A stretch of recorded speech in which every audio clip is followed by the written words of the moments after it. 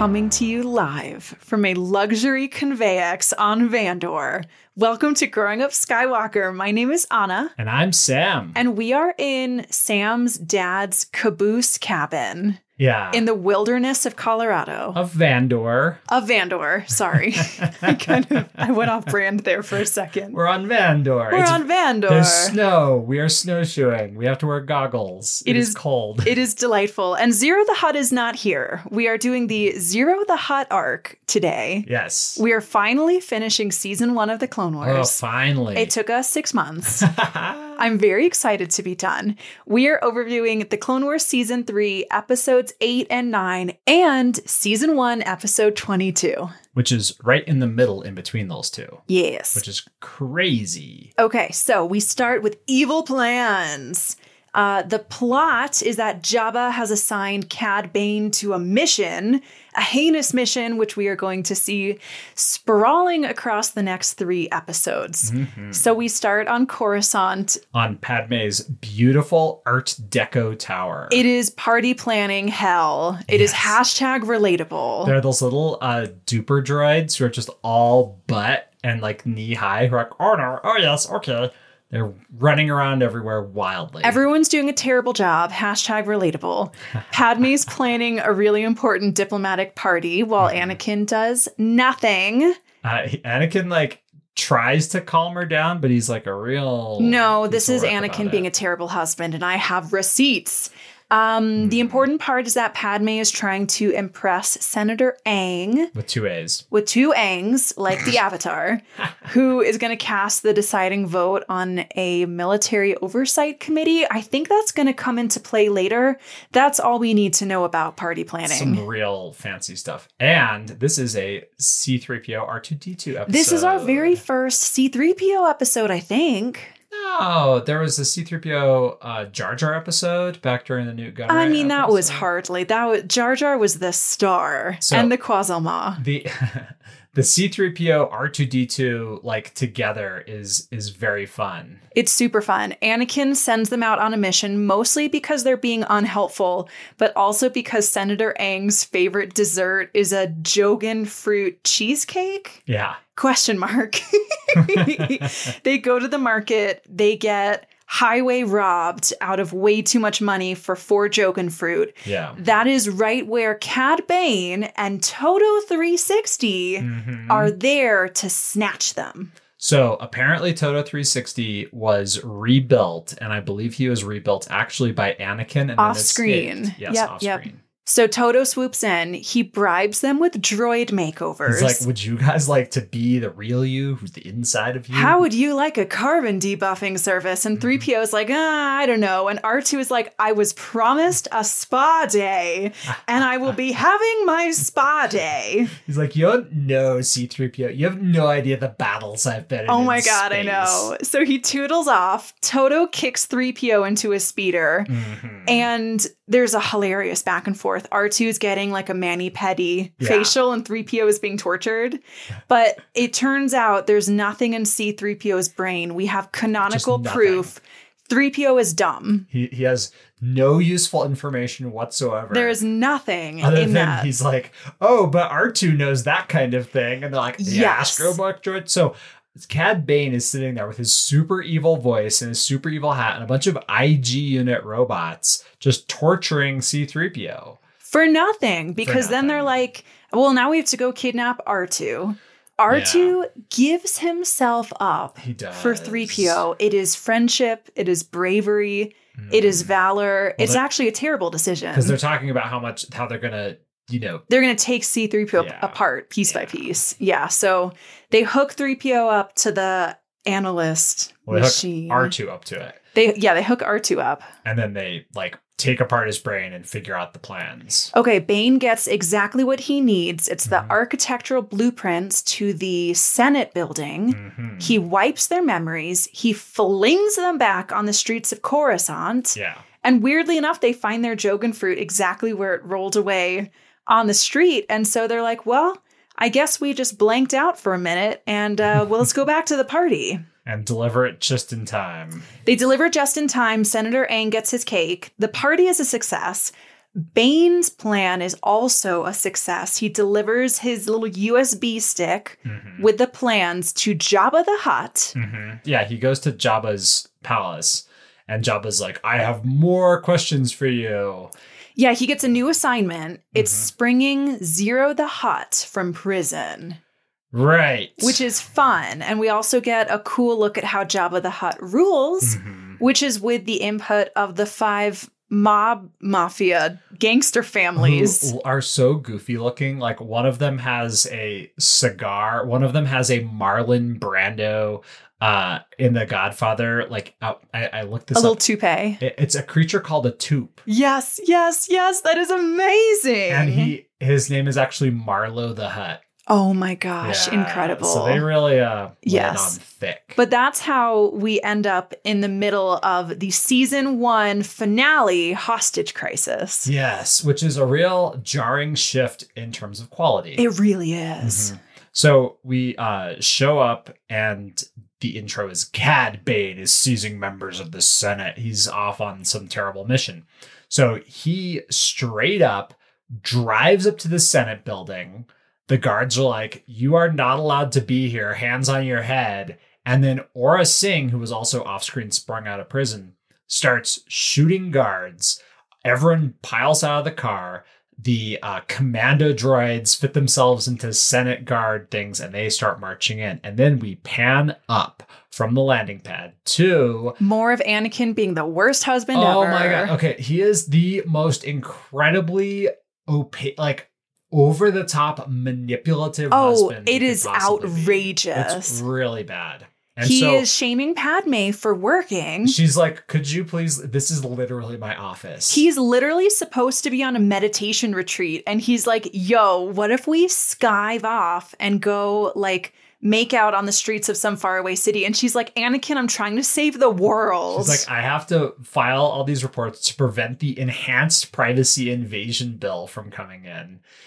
And he's like, what if I give you my lightsaber to show that you are, in fact, the inheritor of my masculinity? Oh, it gives me shivers up and down my spine. We will have to talk about it. Then C-3PO and Bail Organa let themselves in. Anakin hides in the closet with all of his clothes. Because they're smooching. And this first, like, they are making out. And Padme has to shove Anakin's lightsaber up her sleeve because he, like, yanked it, like he like threw it at her. And so they go downstairs just in time for Cad Bane to show up and shoot the place up and take them all hostage. Oh my goodness. They circle up the senators in the middle of the lobby of the Senate building. They turn off the power. Chuchi is there. My girl, Rio Chuchi, is there. And there's a weird fishy hacker dude who's like turning off the power and stuff. Yeah. So Anakin starts getting up to trouble, and they see him. Yes. So Cad Bane is like, what's a pretty lady like you doing as a senator, and so young too? And she looks up past his shoulder, and there's Anakin. And Cad Bane shoots like 3 times, almost hits him, and is like, is that Skywalker? After him. So they send a Weequay and an IG unit. Anakin manages to sneak into someone's office and hook up to like an outside line. He dials 99 and gets lucky. He rips it apart and plugs in his wrist communicator. Oh, cool. Yeah. And he calls Palpatine, and Palpatine's like, I was wondering why the power was shut off. So Palpatine is now in the loop, but he also knows he has a man on the inside. So Anakin decides to go all diehard on them. He is being stalked by an IG unit in the Weequay. He mind tricks them to split up. He clobbers the IG unit to pieces with its own rifle. Which is cool, but then they sick Aura Singh on him. Well, because the Weequay is like, wait a minute, no lightsaber marks. He doesn't have a lightsaber. So Anakin is trying to get into where the power is, where the fishy guy is. The fishy guy opens the door just in time for Aura Singh to shoot him in there. The fishy guy tasers him. They throw Anakin in cuffs in with the rest of the senators, and Cad Bane surrounds them all with tripwire laser bombs. And meanwhile, he called Palpatine and forced Palpatine to record a pardon for Ziro the Hutt. And so Ormfree Ta has to take a double wide hover trailer over there, which is convenient because that is what Ziro the Hutt is going to be being carried in as well. Yes, so, and they release him in all his glory. And they ride off into the sunset. However, Ziro's pissed. So he is like, isn't there something you can do? And Cad Bane says, like this. He blows up the tripwires and it all explodes. However, it's at that exact moment that Anakin wakes up from being tased in Chuchi's lap, of all places. Oh. And Padme gives him his lightsaber and he cuts a hole in the floor and they all fall an entire story and are fine, which is not how gravity works. It's not. And Cad Bane and the whole crew and Ziro the Hutt, that getaway was clean as a whistle. They are off into the sunset. So that's where we pick up on the final episode of this arc, Hunt for Ziro. Which has my very, very favorite Jedi ever. It has my very favorite fortune cookie ever. Love comes in all shapes and sizes. I have LOLOLOL. What a fortune cookie. Incredible. Yes. This one is fun. This one is so fun. Obi-Wan has been tasked with retrieving Ziro alongside Jedi Knight Quinlan Vos. Who is the best. Who looks like Tarzan. Yes. He's got dreadlocks. He's got muscles. He's got yellow face paint. Yes. He's got a weird attitude. His attitude is surprisingly competent because he like jumps a long ways out of his landing craft. He's like, "Hey, Commander Cody, what's up? Hey, what's up, Kenobi?" And Kenobi's like, "As I'm sure you're aware." And like, it's the same attitude he takes with Anakin, where he's like, "I need to exposit what's going on because I know you don't do your homework." And Voss is like, "Yeah, I read the reports. Like, I am aware. I am aware of your work. Anyway, I'm driving." And Kenobi's like, "Ugh." It's a very fun dynamic. Yes, they're great. We open on the world of Nal Hutta, which is noxious and swampy and yellow. It is, if you imagine noxious, swampy, yellow, space Louisiana. Yes, exactly. Oh, I'm so glad you brought that up. Ziro is monologuing at the 5 mob boss families. He's like, "I'm sure my convenient escape from prison has nothing to do with the hollow diary that I have detailing all of your crimes." Ha ha ha. And then there's a lingering shot of him chugging a glass of wine and throwing it in the corner. This is important. We get a sexy cabaret show, which introduces us to a very important character. Cy Snoodles. Cy Snoodles, who is in love with Ziro the Hutt, now, maybe. Real quick, for listeners at home, if you've seen Return of the Jedi, and I think it might just be the original cut, they might have redone it, but if you watched Return of the Jedi before 1999 or whatever, and it's this yellow creature that looks like a grape with 2 toothpicks stuck out for legs, 2 toothpicks stuck out for arms, and 1 a very toothpick stuck out for its mouth. Tentacle with red lips on the end. According to George Lucas, big, juicy Mick Jagger lips. Whoa. That is Cy Snoodles. That is Cy Snoodles herself. She's a really sly operator. So she has history with Ziro the Hutt. And she finds out that he's in prison and goes off to confess that he broke her heart, but she's ready and willing to take him back. And she just like girl bosses her way in there. She's like, there's 2 Gamorrean guards. And she's like, "Gardula wants to know which one of you is stronger." So they're arm wrestling and she just picks up her little skirts and like skirts around them. And then there's a third one. And she's like, "Oh no, they're fighting. Stop them." And then like 3 Gamorreans down. It is deeply impressive. I'm impressed. So by the time Kenobi and Quinlan arrive, Quinlan picks up Ziro's wine glass. He has a really cool force, like, back premonition of Ziro standing there. Yes. So his power is he can touch something and get a force sense of who touched that thing and what was going on. In fact, it's explored really cool in the video game Jedi Fallen Order. But Yes, that is his specific force power, which is why you send him on these cool tracking missions. He's very good at it. Mm-hmm. But by the time they get to Ziro's cell, Sai has already broken him out of prison. Mm-hmm. They track him through the swamps of Nal Hutta. Side quest, Kenobi literally slays a dragon. I just want to put it out there. Side quest, Cad Bane is there. Yes, Cad Bane and Toto are also tracking and Ziro. He has his best line. Oh, give it to me. So all the Hutts Gardul the Hutt shows up and Ziro has left. And all the Hutts are like yelling, and Cad Bane's like, I know, I'm tired of getting paid for the same job too, but that doesn't mean I'm going to do it for free, because he wants to track Ziro again. So he runs off and he is behind Kenobi and Quinlan. And then Ziro goes to visit his mother, Mama the Hutt. This is the first time his girlfriend is meeting his mom, probably. This is a very momentous occasion for them. It's a mildly toxic relationship. She is a very large lady. Mm-hmm. She apparently doesn't smell very good. She's a lot. She's a Hutt. She's a Hutt. She is a absolutely enormous Hutt. She is exceptionally obese for a Hutt, and she's 25 feet tall. She's really big. She looks like Karina the Great size. Well, maybe a little smaller. So Ziro's there just long enough to trade his swamp speeder for her starship. And I'd like to point out that a swamp speeder is a airboat with magical space jet engines. It's very cool. I like it. Yeah, but it's an airboat. So Ziro is headed to Teth because he needs to go pick up the holo diary. Mm-hmm. They get to his dad's mummified body on Teth. It looks just like Teth in the Clone Wars movie. Mm-hmm.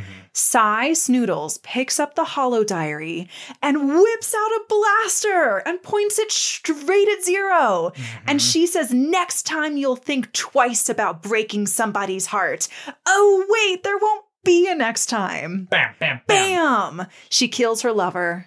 In cold blood. Ziro the Hutt is dead. It is a devastating about face. I gasped. Yes. It was very dramatic. So Cad Bane arrives, looks over Ziro's body, and is like, I hate when someone does my job for me. I thought that was his best line. That was really great. And then he slinks away into the shadows because he sees the Jedi arrive right behind him. And then we get an extremely exciting aerial battle on the cliffs of Teth. It is Jedi versus Bane. Cad Bane pulls out all the stops, and he has a tough time with two Jedi, but he does great. He's got Mandalorian gear. He's got rocket boots. He's got a flamethrower. Voss and Kenobi are force jumping across the cliffs. Mm-hmm. Obi-Wan manages to shoot the blaster out of Bane's hands like Western duel style. Mm-hmm. But it's not enough. Bane fends off two full-grown Jedi Knights and swoops off with Toto. He doesn't even lose his fedora. Well, he does, but Toto picks it up. That was really nice of him. It is. Then service droid. Yeah, I know. Top-notch service. Mm-hmm. And then we close on Sai delivering the diary back to the Hutts. Back to Jabba. Mm-hmm.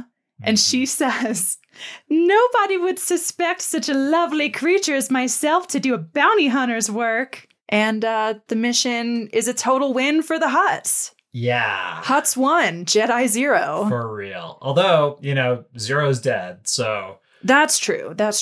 Yeah. A quarter point for the Jedi.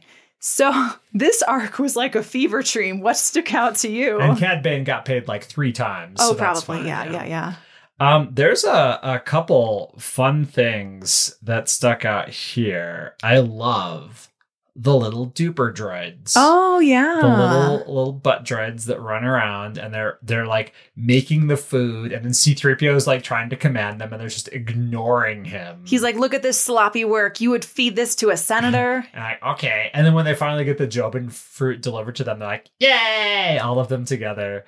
That is very funny. I feel like they're my spirit animals. I just need one compliment and I'll run on that for a week. Yay! We did a good job. The droid spa is extremely funny. I just love that R2 emerges from the droid spa a completely different color than when he went in. They're filthy. Like, can we interest you in this like pit full of grease? And he's like, sign me up. He's like, sign me up. I've had such a hard decade. I've been for real. For real. The last time he got cleaned was by Padme when she was queen. I know, when she like rubbed a little bit off his chest plate to put a medal on him. And I love that despite the fact that Anakin is the one who created and later stole C-3PO, and R2-D2 originally belonged to Padme and now is apparently seconded to the Jedi Order. And so Anakin is R2's droid and C-3PO is Well, yeah, because Padme needs a protocol droid and Anakin needs a astromech. But like, they're the unruly kids who are like, go babysit each other somewhere else. I know. I want to say we get a major insight into 3PO's backstory in Evil Plans. He was apparently a protocol droid for the chief negotiator of the Manacron system. Whatever that means. So I did some reading. Okay. And George Lucas wrote 3PO to be over 100 years old in Phantom Menace. But he was built by Anakin. Or was he like rebuilt? So baby Anakin didn't build him from scratch. He repurposed a junky old protocol droid that had already had previous assignments. Okay. Maybe that's why he's so janky. That makes sense. Isn't that interesting? I think that, okay, also, that saves a significant plot point of Rise of Skywalker. Oh, what's that? Listeners, if you haven't seen Rise of Skywalker yet, please... spoiler alert. Yeah, spoiler alert. Incoming spoilers. So in that one, C-3PO is like, I have secret Sith language inside my brain. Oh, do you think the Manacron system is a Sith system? No, but if he's 100 years old... Yeah. Anyway. The implication is that 3PO has a very long history. Yeah. And I like that because, like, the idea of the planned obsolescence of Western human society entering into the Star Wars universe kind of bugs me. I like when they're like, oh, yes, this ship is 10,000 years old and still works fine. Yeah, or this droid format is still 5,000 years old and works fine. Yeah. I like that. I like that too. It's interesting that I think 3PO is really showing his age in this arc because when Toto's trying to tempt him with the droid spa, he's like, don't you remember that old you that had just stepped off the factory line? And 3PO's like, that was a long time ago. Or C-3PO or R2-D2 is like, yes. R2's like, yes, sign me up, debuff this carbon. That debuffing scene is so fun because he's got like fembots massaging him and like, it doesn't get more soothing than it this. Is so much fun. I love that scene. I was extremely relaxed. I got my own droid facial just by watching. It's basically just a car wash. Yeah. Yeah. I just love it so much. I think it's great. I honestly can't believe that Anakin keeps his droids in such sad shape that they like jump at the chance for a little, scrub down. Well, I mean, C-3PO didn't jump. And R2-D2, he might have been cleaned last week. He's just been in a crazy battle since then. Okay. That's a good point.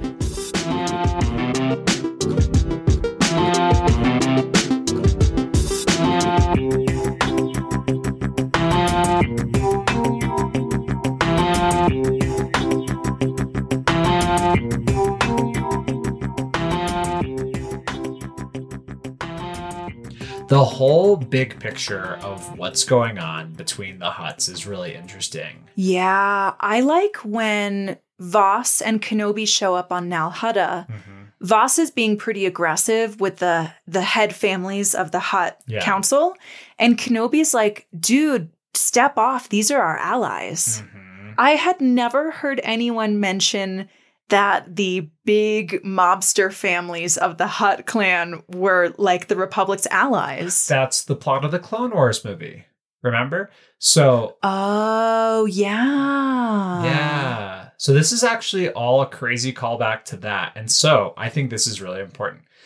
This is, for me, the first time I've watched these particular episodes in this order, as well as watching the Clone Wars in the correct order. And if you want to know what's going on with Ziro the Hutt, you have to watch it in this order, because otherwise it's completely nonsensical. I kind of wish that we had picked up right after the Clone Wars movie with these episodes. That would have been really fun. It is unfortunate that all of the different threads have to kind of happen in a certain order. We have to be aware of Aurra Sing. We have to know of the relationship between Cad Bane and his droids as opposed to what's going on. Yeah, it doesn't all make sense quite until you imagine a few things happening. Yeah, that's a very good point.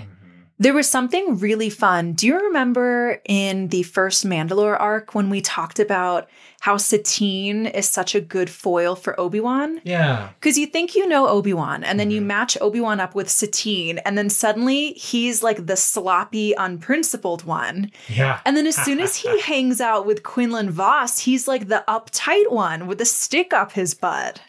So there's a lot of really funny callback lines in this episode. Oh, yeah? One of them is Quinlan Vos. The mutant's like, that's like your opinion, man. He says that. That's your opinion, man. He literally which is says what it. the dude says in The Big Lebowski. Know. And that is who he is channeling. Quinlan Vos, unfortunately, does not have the entire canceled 7th season of Clone Wars be about him.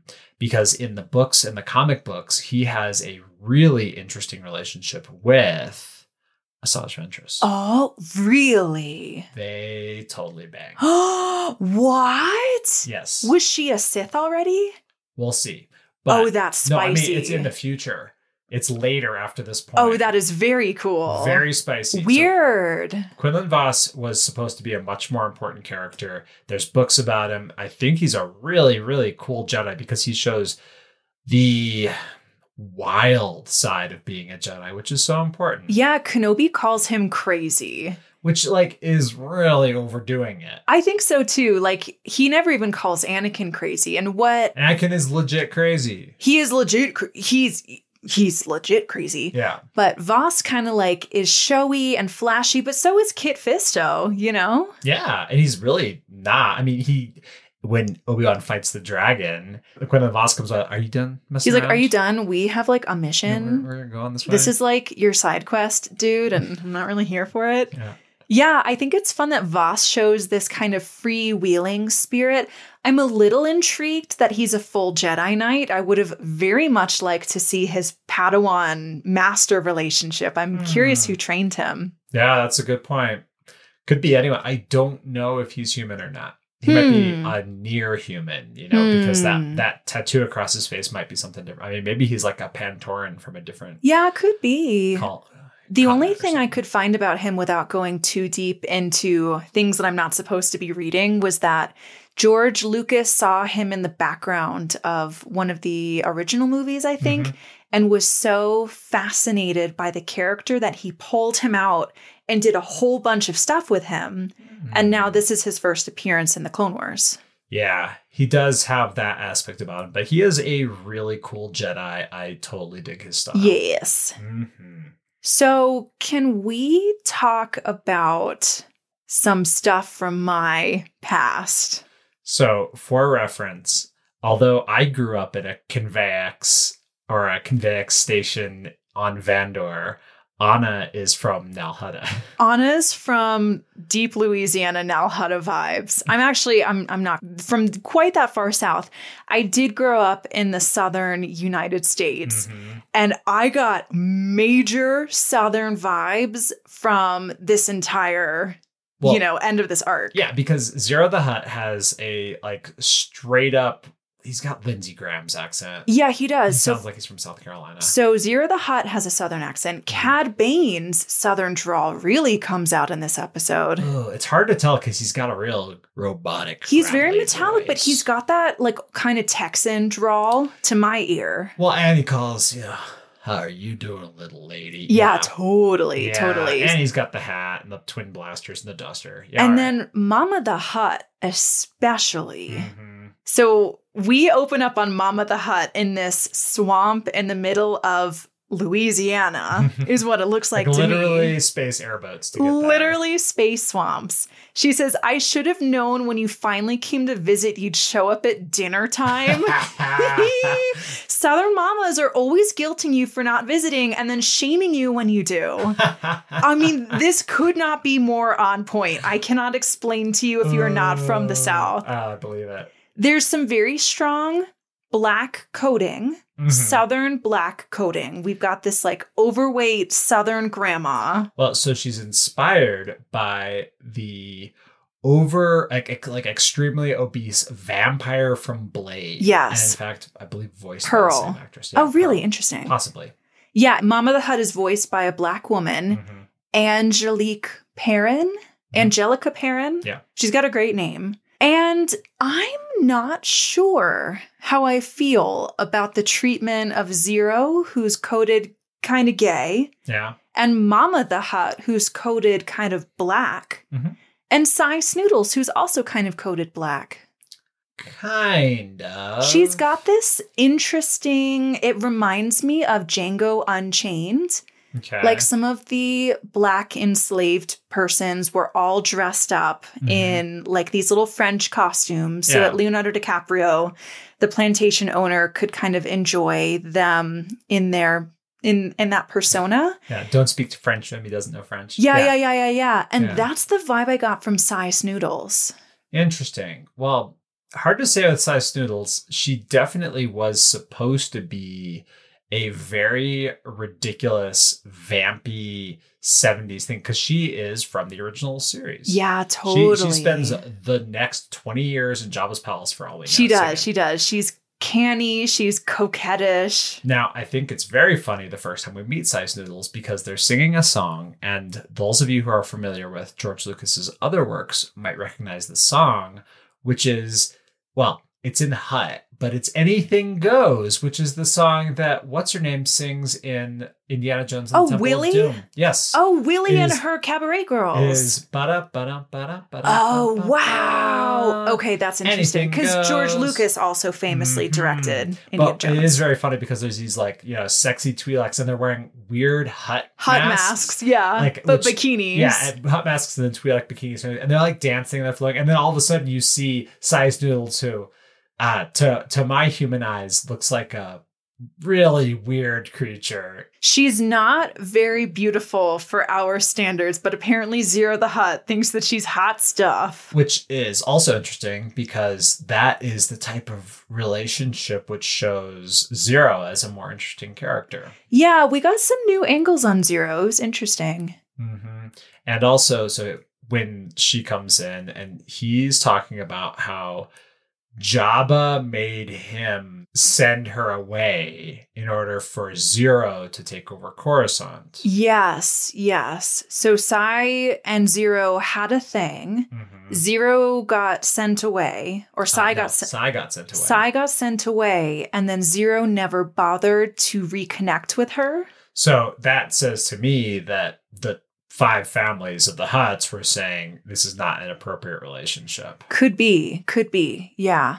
And it's interesting in those initial scenes when Ziro's behind bars and Cy is kind of like doing her smooth operator thing to get close to him. Their love did seem forced, but I actually thought it was Ziro who was faking it and not Cy. And I think that speaks to something really interesting is that they were both faking it. Oh, you think so? I think so. So when Cy kills Ziro at the on Teth, at his dad's mummified corpse mausoleum thing. His last words. Oh, what a world. Yes, what a world. That's what the Wicked Witch of the West says when she dies. Yes. Which is really funny. But when Cy whips out that blaster, he looks at her and he says, but what about all the sunsets that we were going to watch and the retirement plans that we had? And I kind of felt for him in that moment. Yeah, I did too, a little bit. And then I kept thinking about how weird it is that when Hutts die, you mummify them. It's more insect-like than slug-like. It's like a cocoon with arms. It's like a weird spider corpse. But yeah, that is... As a male, that is something which has spoken to me of like sometimes a relationship arises or reconnects and you jump through some mental gymnastics to try to make it work. It's like getting back together with your ex under any circumstances. You're like, I'm going to just choose to forget about all the reasons they're my ex and just start moving on. Weird cognitive dissonance. Which is why Ziro is thinking about the future so much, why he's future casting so hard. Yeah, I appreciate that we got Cy Snoodles as a character. She deserves this. She deserves this because she is using her feminine wiles in a really interesting way. Yes. She's very smart. She's quite talented. And we get to see her kind of get her way, which I think is fun. Like, we get to see her be kind of powerful. Like, is she a good character? No. Is she a really fun to watch and really layered character? Yes. Yeah. And all the layers of the Hutts are really interesting. Even when we see, the relationship in all of these with Padme and Anakin and Kenobi and Quinlan are definitely like the sideshow to Ziro the Hutt and Cad Bane. Ziro knows how to fill up a room with his personality, and it doesn't make him well-liked. Also, his body is pretty big.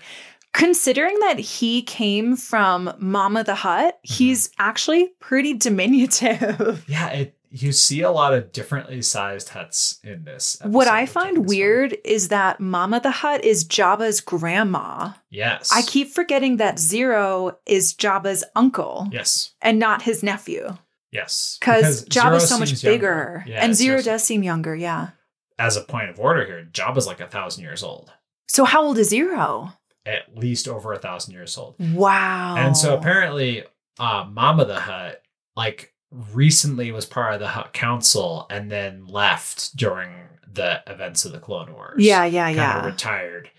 And the way the Hutts are set up, I did some research into this. There's not a lot that's canon. There's a lot of legend stuff that basically eventually, after some internecine warfare, like a long, long time ago, the Hutts all got together and are like, look, we're just going to have a formal mafia relationship. Yes. It's a bunch of families.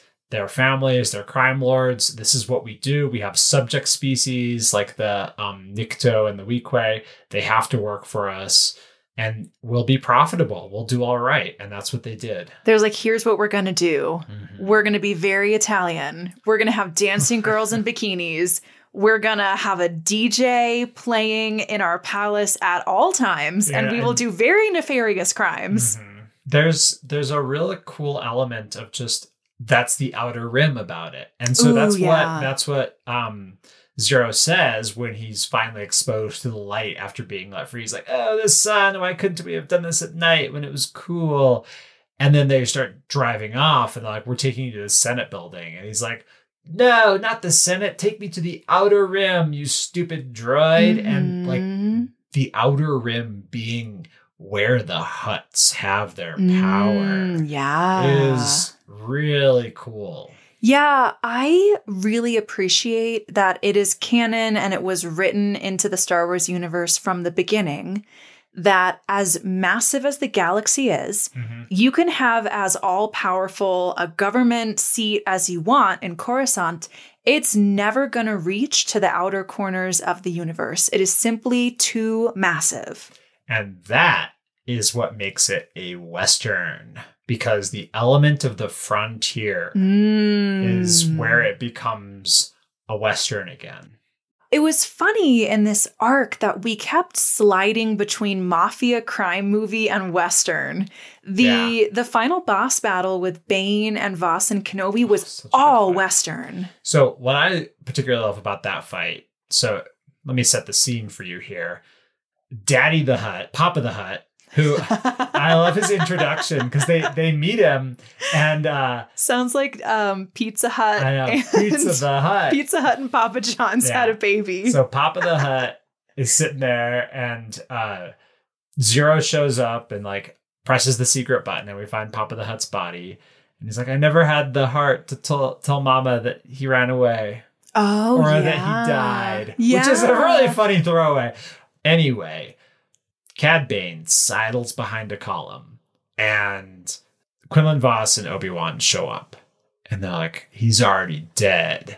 Look around and Cad Bane shows up. He's like, well, it wasn't my handiwork, in case you were wondering. I'd never be so sloppy with a kill. And then Cad Bane puts out a feeler and he says, well, I didn't kill him and I don't see any reason to be around here anymore. So later. And Kenobi says, no, you're still wanted. And Cad Bane says, well, now that you mention it, there is a price on Jedi. They're worth $1 million at pop to the Separatists. Cad Bane was willing to step down. he did not want to get into that fight. Yeah, because he's a buttered noodle. What do you mean Because he's a slippery buttered noodle. Because he doesn't want to fight two full-grown Jedi Knights. Yeah, exactly. So why didn't he get out of there? Count Dooku doesn't want to fight. Count Dooku has gotten twice into fights with two Jedi, and he's like, peace. Yeah, so why did Cad Bane hang out? I thought that was the biggest plot hole of the episode. Well, because, it's not like he could run away, even with rocket boots. And he thought he could take him. He probably could have if one of them wasn't Kenobi. He did a great job. It's a very, very cool fight with lots of the weapons. They're all swapping weapons back and forth. And Toto tries to get a lightsaber kill by rocket booting. I just love the planet of Teth, how it's pink and cliff and cloud and jungle and aerial.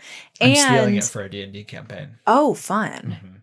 It was also very fun to get that visual callback to the Clone Wars movie, which is kind of where we were introduced to Ziro the Hutt the first place. Yes.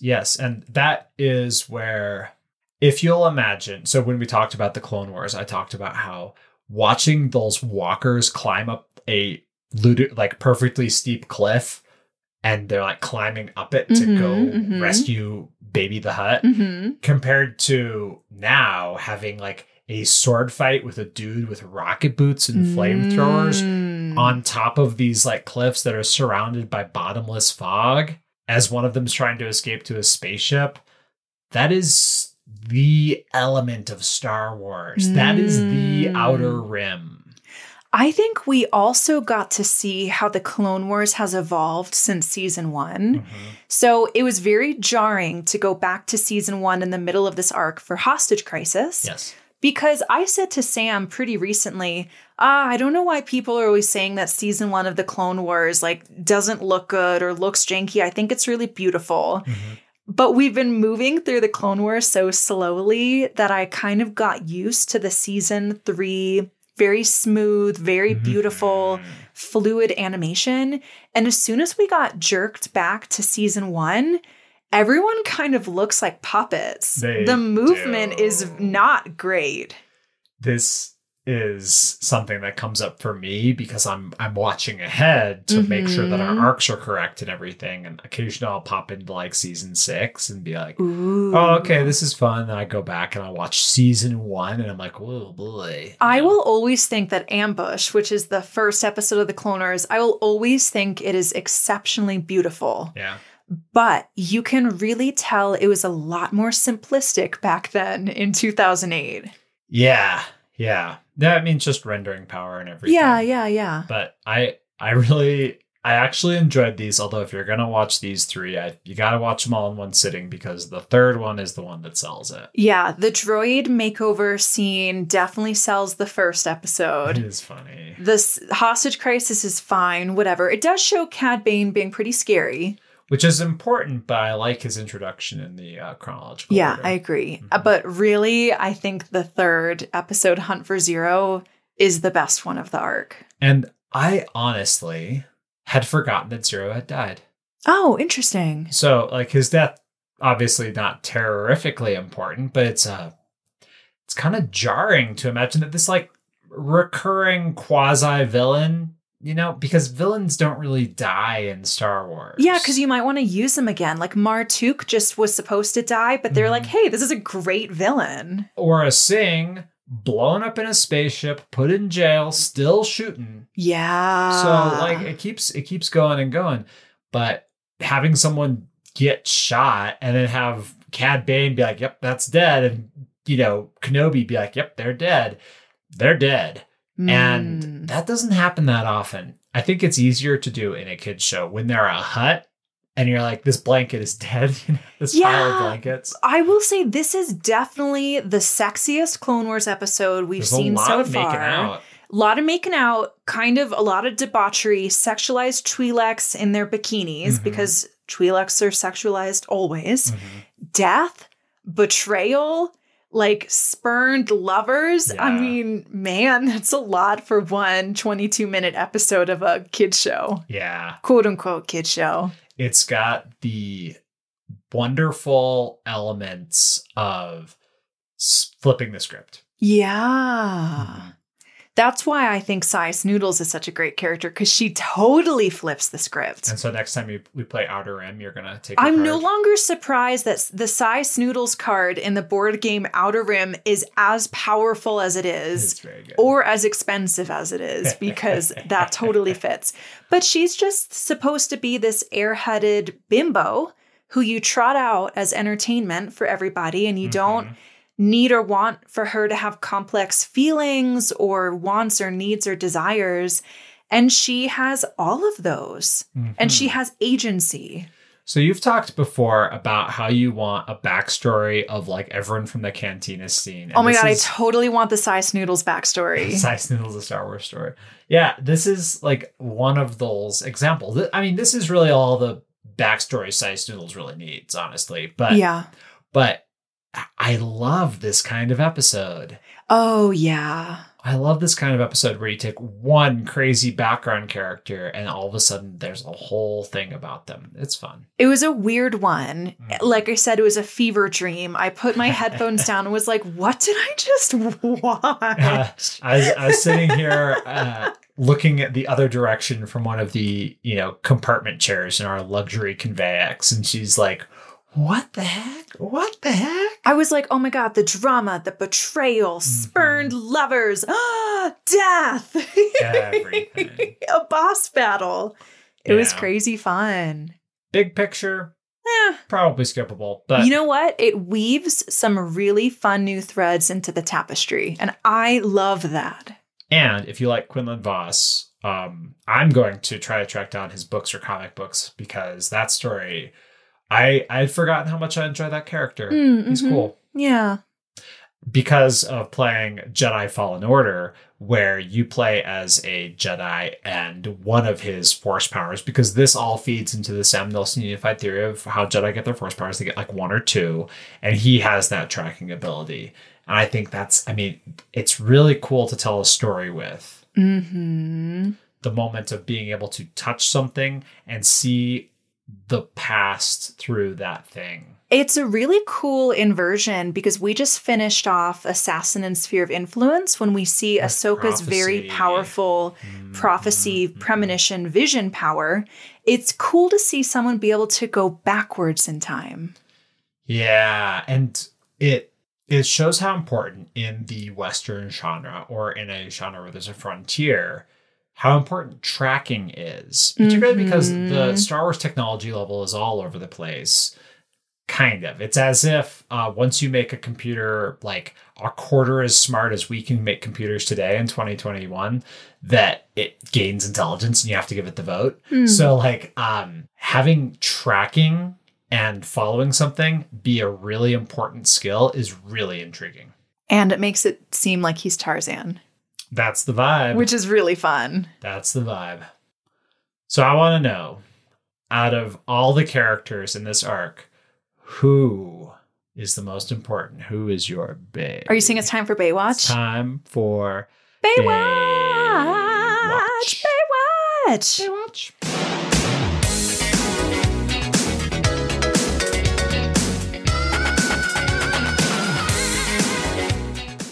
This is the first episode that I forgot to think of a bae. That's all right. I will give you 1 second. All right, go. Okay, that was 1 second. I have a dark horse bae. Oh, okay, who's your dark horse bae? Oh, hang on. Let me think about the implications of this. Don't think, just do. Okay, my head said Pad Bae. My heart said Sai Snoodles. Okay, here's why. And I'll let me lay out my arguments, and then I will see which one is more convincing. Okay. Pad Bae is exceptionally committed to her job in Evil Plans. She is working on some really important stuff. She's trying to prevent space NSA from overtaking all of our private lives. And then she becomes a hostage. She becomes a hostage, but she's like working overtime. She's, why are you giving me that expression? I feel like she's a set piece.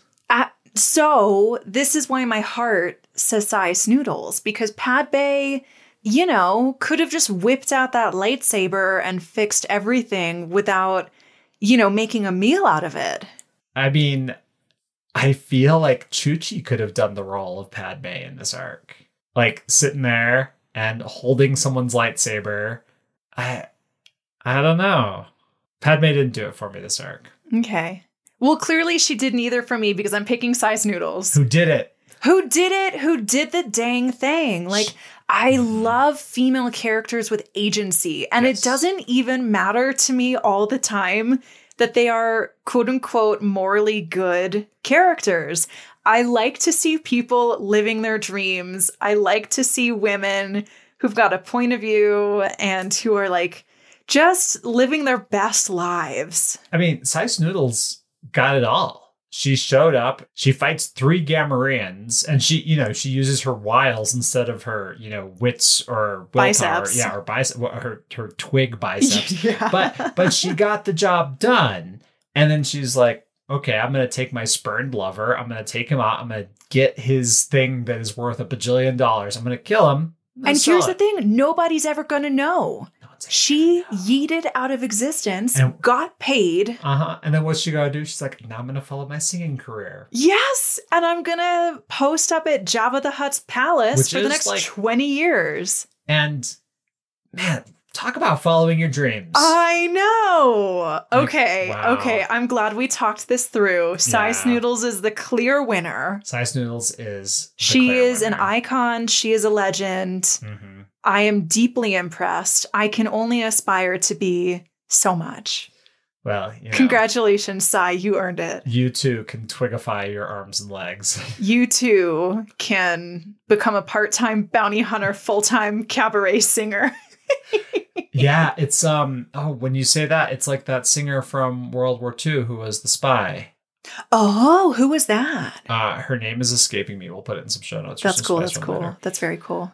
Who's your bae? I've been thinking, and I'm going to do it again. I'm going to be an antagonist apologist and call out Cad Bane. Cad Bane, really? Okay, lay it on me. Cool. You just think he's cool because you have the same fedora that he has now. I got, as a Life Day present, a cool Cad Bane hat. It's really fun. But yes, okay. He negotiates like a boss. He shows up at the end of the first episode. He shows up and Jabba's like, well, I have another job for you. And he's like, that's wonderful. That's great. I'll need an advance as we negotiate.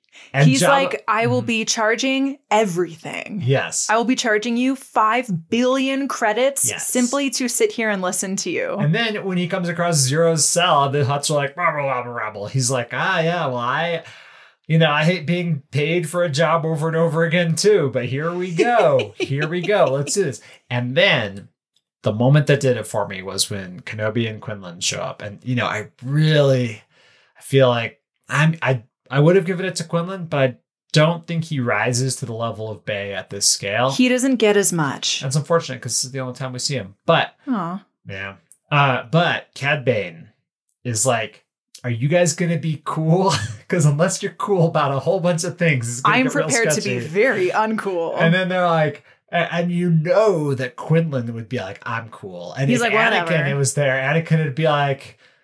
Anakin would have had a lightsaber up against his jugular in 0.2 milliseconds. Although I think if Anakin was there, Cad Bane probably would have shot first, ask questions later. That is probably, yes. But he was probably like, I've heard stories about you, Kenobi. I know you've been cool with Hondo. Are you willing to be cool with me? And Kenobi's like, I have to be uptight because Quinlan is here. He's like, okay, I guess we'll dance. Here's a fun thing. I hated Hostage Crisis the first time I watched it because Cad Bane was so scary to me. Over the top scary. The laser grid, I mean, just like with a parting giggle, he's like, here's an explosive laser grid. I will kill you at my leisure. I'd also like to point out, here's what the escape scene at the end of Hostage Crisis looks like. They have their double wide hover trailer, which was used to haul Orm Freetop, but is now hauling Ziro the Hutt. Equitable, comparable. Mm-hmm. They have the remaining, I think they left those clone commando droids behind because that's hilarious. Or sorry, not clone commando, droid commando droids. And so like the Weequay and the IG units are in the truck. And Cad Bane climbs on top of the speeder car. And those of you who know Coruscant as well as we do know that when you look down off the side of your car, it's like 15 miles to the ground. And he just jumps and surfs this car through traffic. I don't even do that when I could fall into something nice like snow. And he's just riding it along and then decides to blow them up. Cad Bane is living on the edge. Cad Bane is a super scary dude who is super influential and deserves the nod. So here's the thing. This makes us both antagonist apologists because I picked Sai and you picked Cad Bane. Is she an antagonist or is she just a woman trying to make her way in the galaxy? She's a woman trying to make her way in the galaxy and she's doing a stand-up job. Whereas Cad Bane, when he goes to, and this is a great scene, he shows up in Jabba's palace, and Jabba's like, all right, I gotta negotiate with the other Hutts. And they start talking. He says, all right, droid, I need you to translate for me. My ancient Hutt's a little rusty.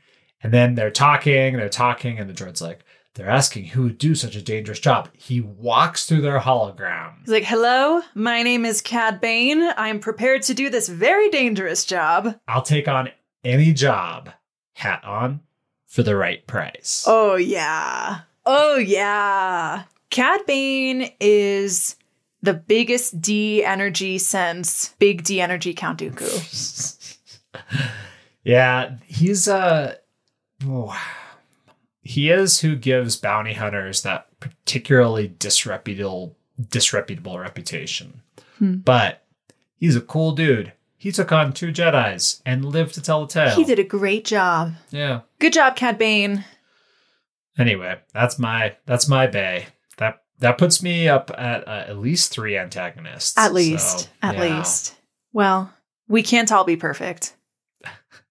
I was told on this trip that I have a strong moral compass, so maybe they're not the bad guys. Maybe you're the bad guy. Maybe we're all the bad guys. Maybe I'm the only good guy. Okay, Anakin.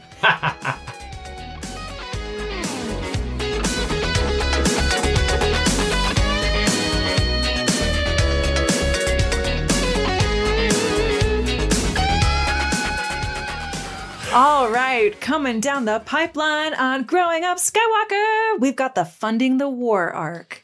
Yeah, so this is a little bit more Padme in the halls of power, but that's fun. Yeah, it's fun. It's a little bit more peaceful. We're continuing right after the final episode, which was season 3, episode 9. Mm-hmm. We're now doing episodes 10 and 11, Heroes on Both Sides and Pursuit of Peace. I really like these ones that are coming up. There's some really cool stuff that is, as poignant today as it's ever been. That's really exciting. And importantly, for those of you who don't follow us on social, which is at Growing Up Skywalker, at Growing Up Skywa, at wherever, we released a special gift. Yes, a Sithmas Day gift. A Merry Sithmas gift. So check that out on Patreon. It is our Bang, Marry, Kill antagonist edition. And if you have any Bang, Marry, Kill candidates, we will give them the rundown, or we'll have you on. And we're banging, we're marrying, we're murdering. Some of us are mango, some of us are bango. So. Some of us are mangoing Django. And we'll see you next Tuesday. See you next Tuesday. Bye-bye. Bye.